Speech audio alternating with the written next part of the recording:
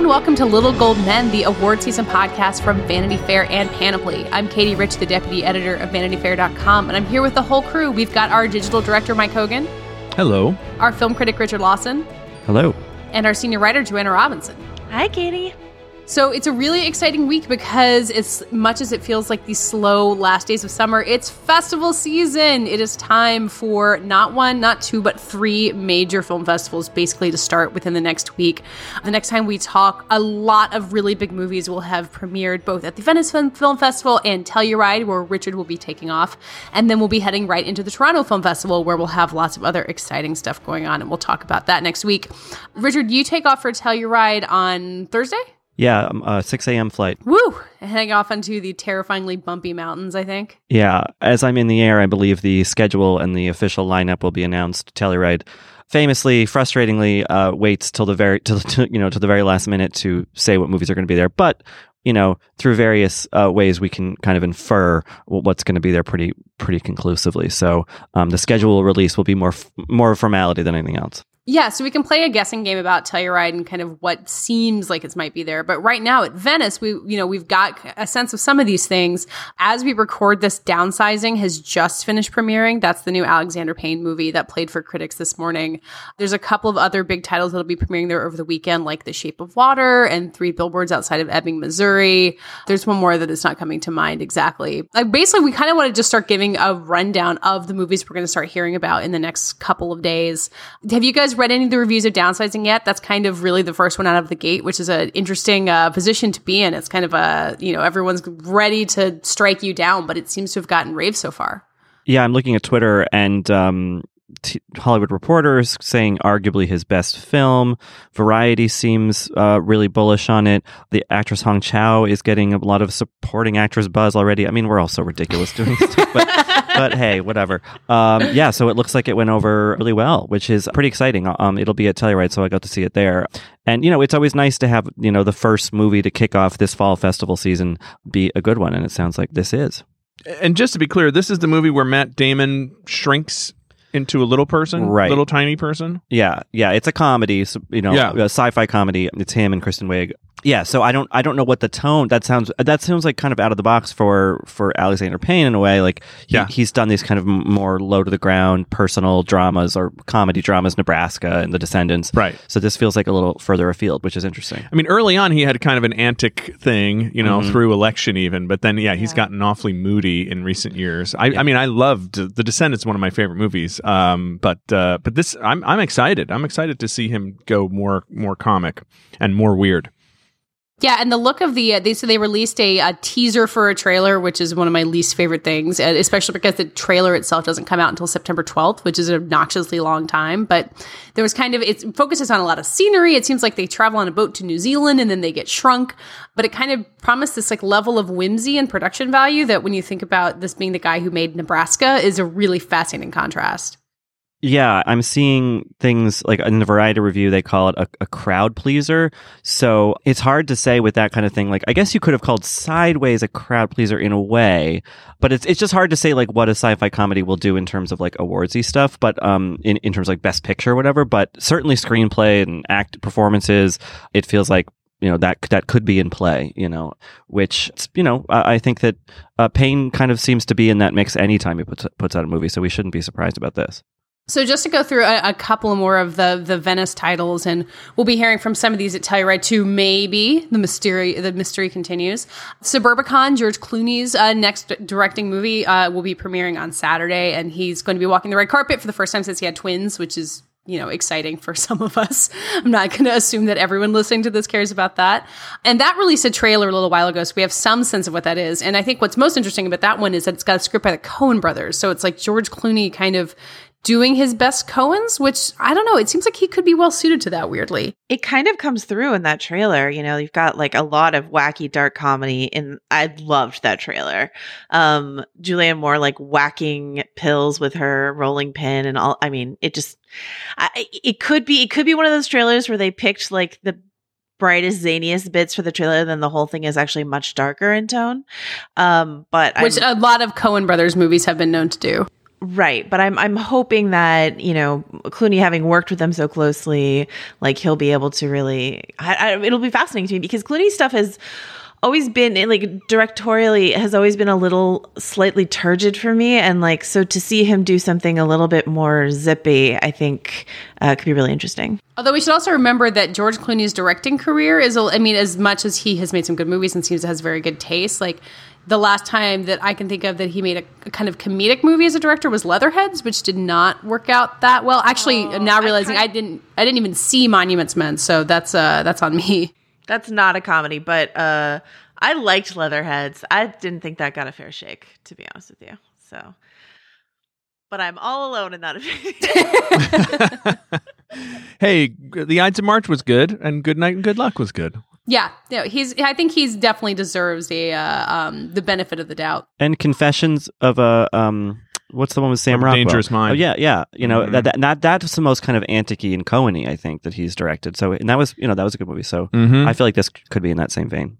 I'm excited. It won't be at Telluride, but it will be at Toronto. So just keep going through the Venice list because that is what is officially out as we do this, and Telluride isn't quite. There's 3 billboards outside of Ebbing, Missouri, which I think we've talked about a couple times. It's Frances McDormand and Woody Harrelson, and it seems to have some potential. It's Martin McDonagh, who made In Bruges, which is kind of a famously darkly comic movie. But the one I really want to get us talking about is Mother, which comes out in mid-September. It's the Darren Aronofsky, Jennifer Lawrence movie. So the promotion for it's really ramping up. It feels like this movie is everywhere.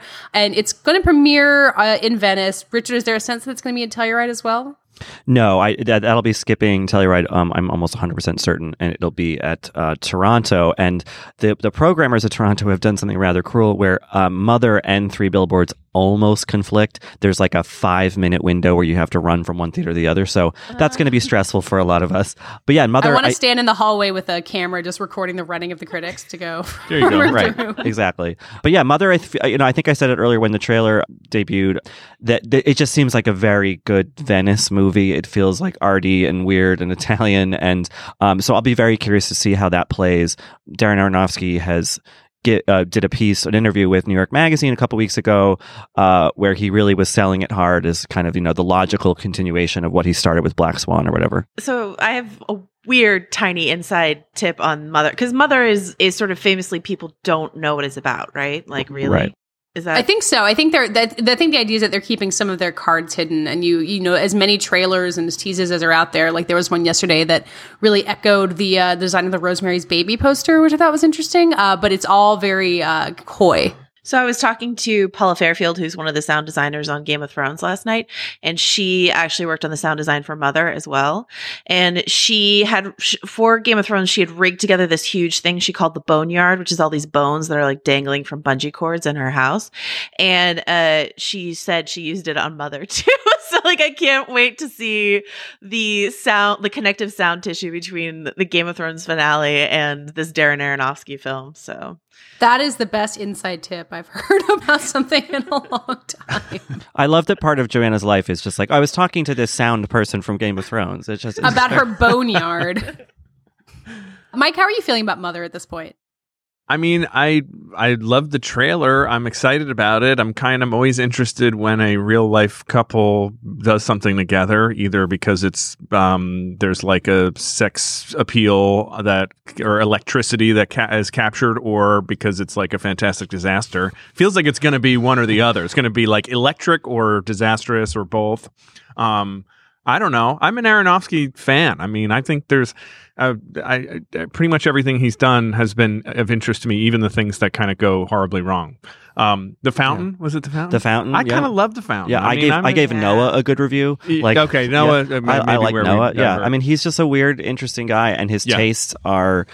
While he makes a lot of dark kind of movies, his tastes are pretty broad, actually, like in terms of subject matter and scale. And like this seems like a smaller one versus Noah or something. But I'm really curious. And Michelle Pfeiffer playing some kind of like villainous somebody, like that's exciting. Yes, I don't know. There's just a lot going on in this movie that could. I mean, the September release date makes me a little nervous, to be honest, but because that's not always the best. It doesn't always indicate quality. But it sounds like it's a mix of like genre and like, hey, if we get some Oscars out of this too, or Oscar buzz out of this, great. It's not one of these, like the things that have to come out in December are the giant like aircraft carrier style awards movies where it's just like, for your consideration. Steven Spielberg, Pentagon Papers movie. Yeah, right. I mean, a movie where it's kind of like, hey, humans might actually willingly go see this in the movies, and we could score a few nominations. Like that, I think September's a good time for that. Best bone sound effects. But are those bone crunching or are they like bone tinkling? I don't understand. Like rattling. Bone rattling, okay. Bone crashing against bone. Joanna, this is a family podcast. This year, I'm going to eat better and spend less time and money at the grocery store thanks to ButcherBox. ButcherBox is the meat delivery subscription that gives me more time for what matters most. Each month, they send a box of the highest quality meats for a better price than the grocery store, which gives me more time to spend cooking and sharing delicious meals with friends and family. Each month, ButcherBox ships a curated selection of high-quality meat right to my home. All meat is free of antibiotics and hormones. Each box has 9 to 11 pounds of meat, which is enough for 24 individual meals. It's packed fresh and shipped frozen and vacuum sealed so that it always stays that way. I can customize my box or go with one of theirs. Either way, I get exactly what I want. ButcherBox is really the most affordable and convenient way to get healthy, humanely raised meat. With ButcherBox, you get the highest quality meat for just about $6 a meal. And they even have free shipping nationwide, except for Alaska and Hawaii. So start your year off right with up to 10 pounds of free meat. For a limited time, ButcherBox is offering new members their ultimate keto bundle when you sign up today.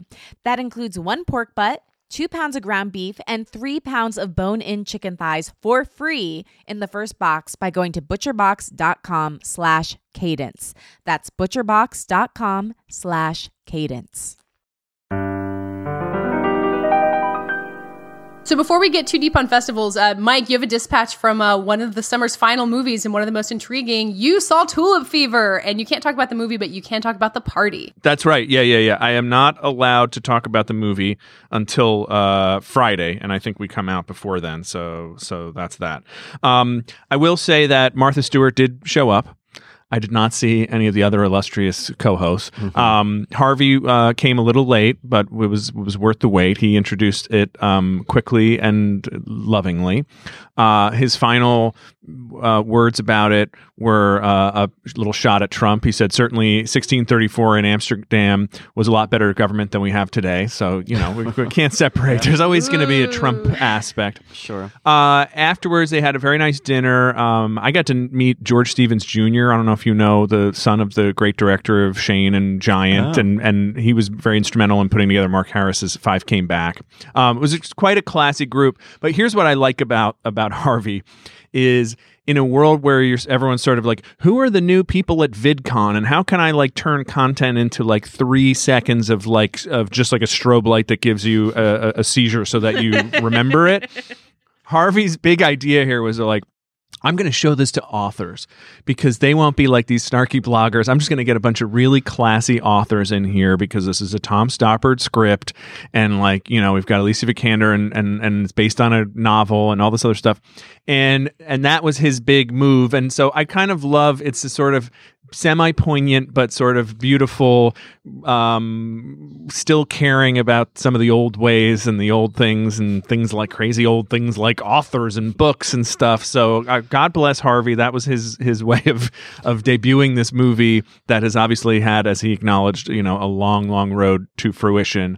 And I wish I could talk about it, but I can't. But anyway, it'll be interesting to see what happens when the critics finally. I think he's not wrong that critics now are because of the evasion tactics that he's played with it, critics kind of are ready to kick it right in the teeth, right, and say it's the worst movie ever. I didn't think it was the worst movie ever. I can say that probably. Yeah, I think you can. But I mean, in terms of inviting the authors, it's not about how many people see it; it's that the right people see it. Well, and so the right people did, Mike, including you. It was anyway. It was an interesting evening, but and Martha Stewart was there, but Snoop was not. All right, let's move on to Telluride, which starts on Friday. Richard, you'll be up high in the mountains riding gondolas with, who will you be riding gondolas with? Who's going to be on the ground with their movies? there are a few that are going to be at Venice as well, like Downsizing, The Shape of Water, and Lean on Pete, an Andrew Hay film who made 45 Years and Weekend. But there are some that are going to premiere just exclusively at Telluride, including The Darkest Hour, which is the Gary Oldman plays Winston Churchill, because we need another actor to play Winston Churchill. We need another actor to play King whatever. You know, we're kind of stuck in this eddy of mid-century royals. One that I'm really excited about is Film Stars Don't Die in Liverpool. That's with Annette Bening and Jamie Bell, where they have a May-December romance. She's an actress. That sounds intriguing. I don't know. I mean, every year that Annette Bening does something, it's like, could this be the year? I've already heard some buzz about Annette Bening. It's very early, but I heard some last night. Annette Bening, who is the jury president at Venice right now, so she's having a very busy couple weeks. I wonder if she'll be in Colorado. I kind of doubt it if she's doing that. But.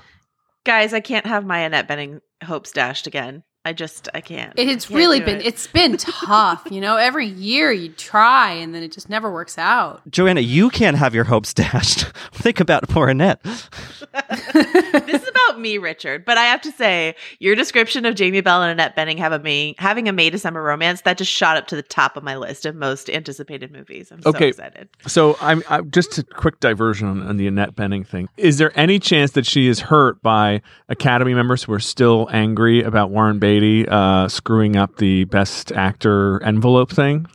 I thought he covered that so well. Like if Faye Dunaway were her husband, I would say yes. But didn't Warren kind of do an okay job recovering from that? I don't know. I also think that Warren Beatty is pretty Teflon. You know what I mean? Like he's just Warren Beatty. And no one's thinks of Annette Bening as first and foremost anyone's wife. Right. It's like Annette Bening. Right. I think if anything, she might be hurt by Academy voters thinking she's already won. Yeah, you know yeah. I have to remind myself. Yeah. Well, and Annette Bening has actually been on the Academy Board of Governors, so she's an insider there. She would have been one of the people there to scold Warren Beatty about messing things up, which makes it surprising that she hasn't won, because you would think she has all the connections in the world. But yeah, I mean, it will be subject to a lot of jokes, I'm sure, if she winds up getting nominated. If anyone involved in the film wants to buy an ad on this podcast, I will gladly read "It's her time." I'll read that ad. Honor the film, honor the actress. Yeah.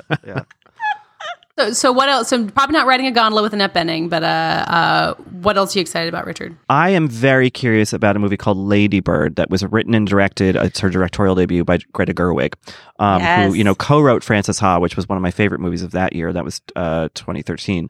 I know because I saw it on my 30th birthday by myself and cried a lot.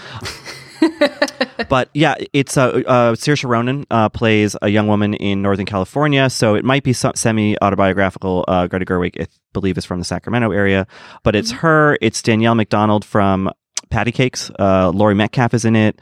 And intriguingly, Timothée Chalamet, who is about to break big in Call Me By Your Name when that screens at Toronto and then opens in November. So it just has a lot of buzziness about it, this Lady Bird movie. I know someone in the Vanity Fair family who has seen it and said that it is incredibly good. Yay! Lucas Hedges is in it too, right? I think so. And it's a film about You're right, yep. Theater. God, I'm so excited. Lady Bird was already on my list. I was walking down 6th Avenue or something the other day, sort of projecting myself into film festival mode, and just imagined myself walking out of a Lady Bird screening and just firing off some effusive tweet. Was it like that sequence in Frances Ha where she kind of dances across about 4 blocks? Yeah. That's how I get around New York City at all times now, since seeing that movie. So Lady Bird's also going to be at Toronto, which is kind of an interesting, maybe a good time to get into the contrast where you've got these festivals. You got Venice and Telluride, which are relatively exclusive. They're in far-flung locations that aren't that easy to get to, and Venice has a much more European vibe. And then you get to Toronto, which starts next Thursday. And it, like you were saying, Richard, something kind of breaks big when it screens for press there. It's just this crush of hundreds of American journalists. So how does it differ? When we start hearing something from Venice and Telluride, what should people expect versus what they hear from Toronto? I mean, just to give people a visual of Toronto, picture the comic book guy from The Simpsons, 1,000 of them lining up inside of a giant movie theater waiting to see a movie. And those comic book guys care about whether Gary Oldman's going to win an Oscar. Right. They don't care about actual comic books. But yeah, I think that I don't know which festival is the official kingmaker. I mean, all the Best Picture winners from the past few years have passed through Telluride, so maybe it's that. But I think that the difference of Toronto is, like you said, just sheer size. And you get these early rumblings from Venice or Telluride or whatever for the people lucky don't have to go to those. And then, many more people come to Toronto. And I think like last year, for example, if there was any doubt that Moonlight was going to be huge, yes, it did well at Telluride. But when that opened or premiered at Toronto, and then everyone went nuts. It was certified at that point. So. Well, and a key thing that we talk about all the time on the podcast, but is always worth remembering, is like there is a lot of excitement around being the first to see a movie. And people feel very privileged, and it's part of what we call festival fever, and it makes people very inclined to say something is amazing. And we've seen examples where, it doesn't pan out. The next group of people, and so frequently it'll literally be like, it shows at Telluride, people are like, wow. And then it comes to Toronto, everyone's like, all right, wow me, and it doesn't, and that's it. So it is a kind of a testing ground there, like a confirmation. Right. If people come out at TIFF and they're like, yes, seriously, this really is great, then you've got something special. Yeah, if you can pass through, and for Sundance movies and Cannes movies as well. I mean, Cannes has this weird conversion rate where things that are big there oftentimes just don't do anything. But like Sundance has a better track record. So I'm just very curious about Call Me by Your Name, which I mentioned already, because that people saw it at Berlin, but that's more of a European festival. It's not a lot of American journalists. So Toronto is really the first opportunity that a lot of people are going to have to see this, what I think is a very special movie, who weren't at Sundance. And so I hope that it plays well there. I think it will, but it's maybe hollowed by the fact that it's on the first day because it's all the kind of catch-up screenings from Cannes and Sundance. So it won't have this kind of grand placement that something like Lady Bird will or whatever else. But yeah, I think that it's fun to watch that narrative at Toronto for a movie, like what makes it through and what kind of falls by the wayside. The thing that I'm looking forward to about Call Me by Your Name, and this just might be like anticipating festival fatigue, but the idea that there's a movie on my list that is a love story that's set in a beautiful location that everyone else already says is good. It's like a relief. It's like one thing that I know that I will enjoy before I, take a gamble on Darkest Hour or something like that. Yeah, exactly. It feels like, you can count on that one where, sometimes you walk into a screening at a festival and you have no idea and it's a disappointment or whatever. And I think that means it'll have like a big audience. Sometimes you go to these festivals and there's a press screening line and like there's 10 people in there and you're like, wait, what happened? And then I remember like The Martian, like everyone was lined up for hours beforehand. So it's got like the buzz going into it that I think is going to get all the eyeballs, which in something like Toronto where there's so many titles competing all at once, like that can really make all the difference. And what's up with this kid Timothy who spells his name with two E's? Timothy Chalamet. Chalamet. So he's like the big breakout. Yeah, he went to LaGuardia High School for the Performing Arts. He's just like, he's been around. He was on Homeland,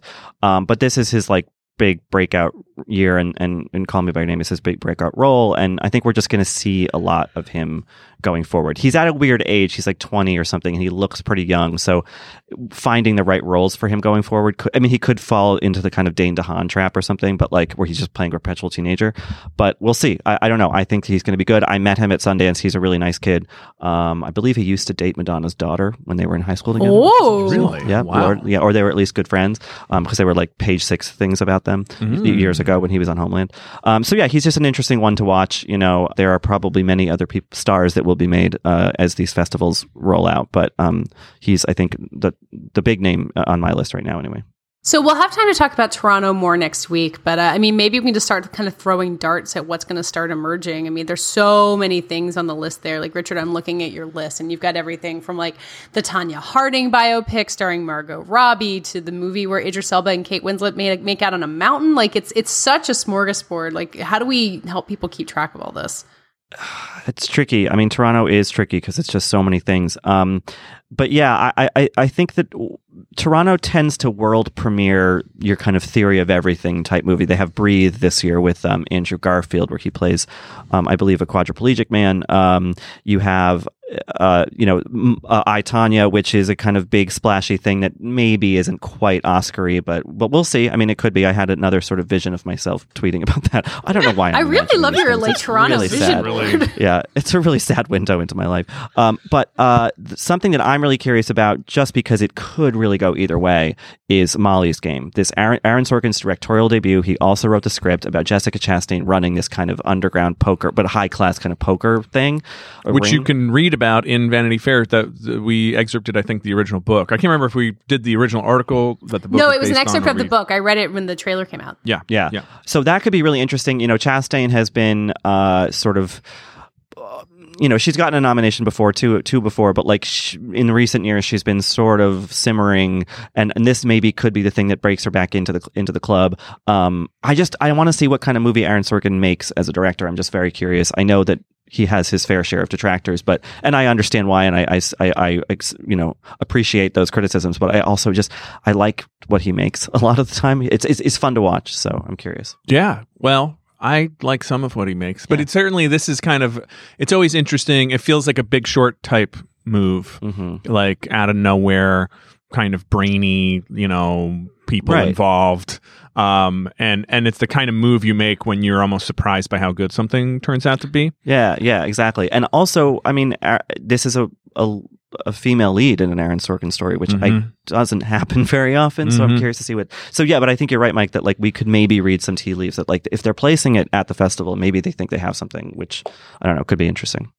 Yeah, that's always an interesting kind of math to do, especially at Toronto, which has room for so many things, where you think if something's being placed there, like it means they have hopes for it, and then all of a sudden it premieres, then you don't hear about it until a year later. Like I was realizing that the movie where Blake Lively is blind and Jason Clarke is her husband, it's coming out this fall, and I had just realized it played Toronto last year, and I had totally forgotten about it. So it's weird that you kind of assume everything at Toronto is a player, and then it really doesn't always pan out that way. Yeah, I mean, like we've said a billion times, it is a huge festival, so you really can't tell what's going to kind of emerge. I think that, obviously our narratives will be a little bit clearer next week once the other festivals have happened, but I don't know, it just seems like a lot. One movie that a smaller one that I'm hoping will kind of be a breakout is this movie called Disobedience with Rachel Weisz and Rachel McAdams, the two Rachels, that is based on a popular book, and it's directed by this Chilean director, Sebastian Lelio, who made a movie called Gloria that's really great, and people should see if they haven't. And he has two movies at Toronto. He has this and a movie called A Fantastic Woman about a transgender woman, I believe in Chile. So he's like this big director at this festival.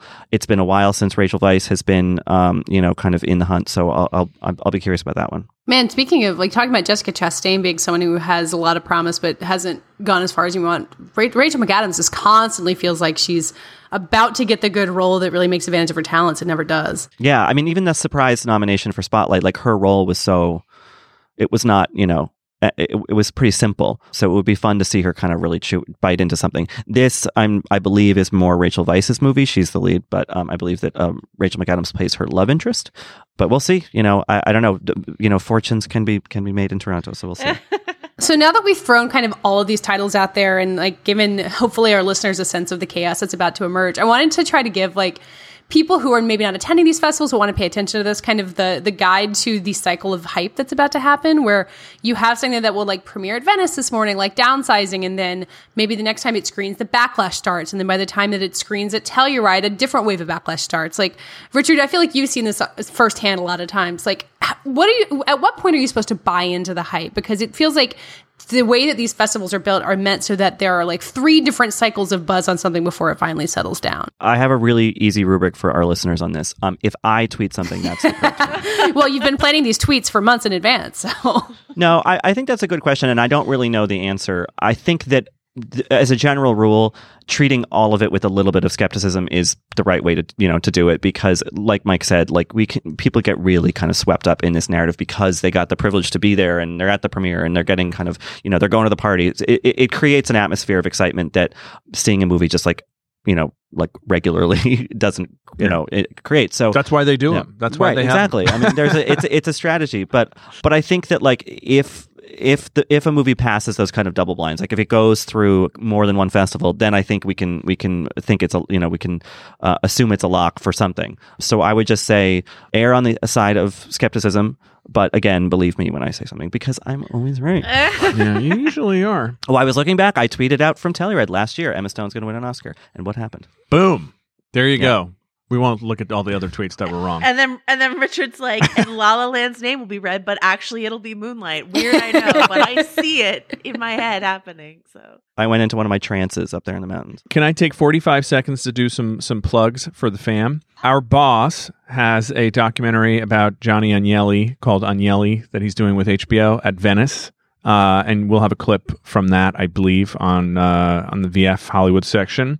Our former colleague, Matt Turnauer, former Vanity Fair editor, has a very interesting doc at Toronto called Scotty and the Secret History of Hollywood, about this guy who used to procure young men for gay actors, and in fact young women for gay actresses in Hollywood in like the 50s. We got a clip coming from that on VF.com, and that's it. That sounds fascinating. There's good stuff. So there's and there's a whole world of documentaries that we often kind of don't talk about because we're so focused on the dramas and things. But that stuff will be good. Oh, and Katie and I are going to be live. We're going to be hosting red carpets throughout the first 4 or 5 days of the festival. So yeah, follow Toronto Film Festival on Twitter, and you'll be able to watch us interviewing everybody's arrivals. And hopefully Richard and Julie Miller are in the limelight host of one of our sister podcasts. We'll be doing some Facebook Lives with Toronto, right, during the week? Yeah, we hope so. We're just going to kind of do a little daily digest of what we've seen and what we liked, hopefully, if it works out. I'm just jealous because I'm not going to get to ask, who are you wearing? Because you guys will be on the red carpet. So. Who are you wearing? That's my big question. I love asking that question. And then also from Telluride, we'll have some really cool stuff going on. Well, obviously, we'll have reviews coming in from Richard, but there's a big photo project that you're going to be helping out with, where we're kind of getting a lot of the biggest faces of the festivals kind of captured against the beauty of the place, which, Richard, you might have some more details to share about how that's all going to go down while you're frantically running from screening to screening. Well, yeah. I mean, the cool thing about Telluride is that it is small. It's intimate. That's really very much by design. And so some kind of big movers and shakers, not just, actors, but like behind the scenes people, executives, come to the festival to network and to do work, obviously, but also just to see movies and hang out in a beautiful spot over Labor Day weekend. So the idea was to use the natural beauty to do interesting portraits of these kind of bigwigs that come to this festival. So I think, our really talented photo team, Kara, Mary and I, our editor, and Justin Bishop, our photographer, they're going to do a great job. I think it's going to be a really cool little window into a festival that not a lot of people get to go to. And then Krista Smith will be interviewing people at Toronto, and Justin will be taking their portraits at Toronto too. So we're just going to be, it's just going to be, I don't want to say balls to the wall because that's vulgar. Well, Joanna already said bone to bone, so let's just go with it. It's going to be bone to bone for all of these festivals. Can I tell you one thing about this festival, this biggest festival that we're talking about that a Canadian told me last night? I got Canuck-splained to like after I pronounced it Toronto and hit the final T. He's like, "Don't ever do that if you go there. Never hit the final T in Toronto. You have to say Toronto." Or else they'll kick you out. I was like, all right. So, you guys already have that down, I'm sure. But if anyone's listening and you're planning to go to the festival and you don't want to have poutine thrown at your head by a Canadian, don't pronounce the second T in Toronto. I have always pronounced the second T, and I think what happens is inside their mind, they kind of get mildly annoyed for like a split second, and then they go back to being a really nice Canadian That's person. A Canadian rage blackout. It lasts 2 seconds. Yeah. But thanks. Good tip. Yeah, that is good. Actually, Toronto. I had been doing it wrong. Well, that does it for this week's Little Gold Men. Thank you, as always, for listening. And now is a great time to find us on Apple Podcasts and rate us and review us and help us find new listeners in time for this huge rush of movies that we're going to get to talk about, which is very exciting, including next week when we'll get a dispatch from Richard's experience at Telluride. In the meantime, you can find us all at vanityfair.com, writing about all of this amazing festival season madness. And we're all on Twitter together at Little Gold Men, and individually, I'm at Katie Rich, Mike_Hogan, Richard, Rylaws, and again, I'm always right on that thing. So. and Joanna. Joe wrote this. This episode was edited and produced by Jordan Bell, and thanks to Andy Bowers at Panoply. And this week's award for the best summation of Harvey Weinstein's efforts to release Tulip Fever goes to Katie Rich. It's been tough. Every year you try, and then it just never works out.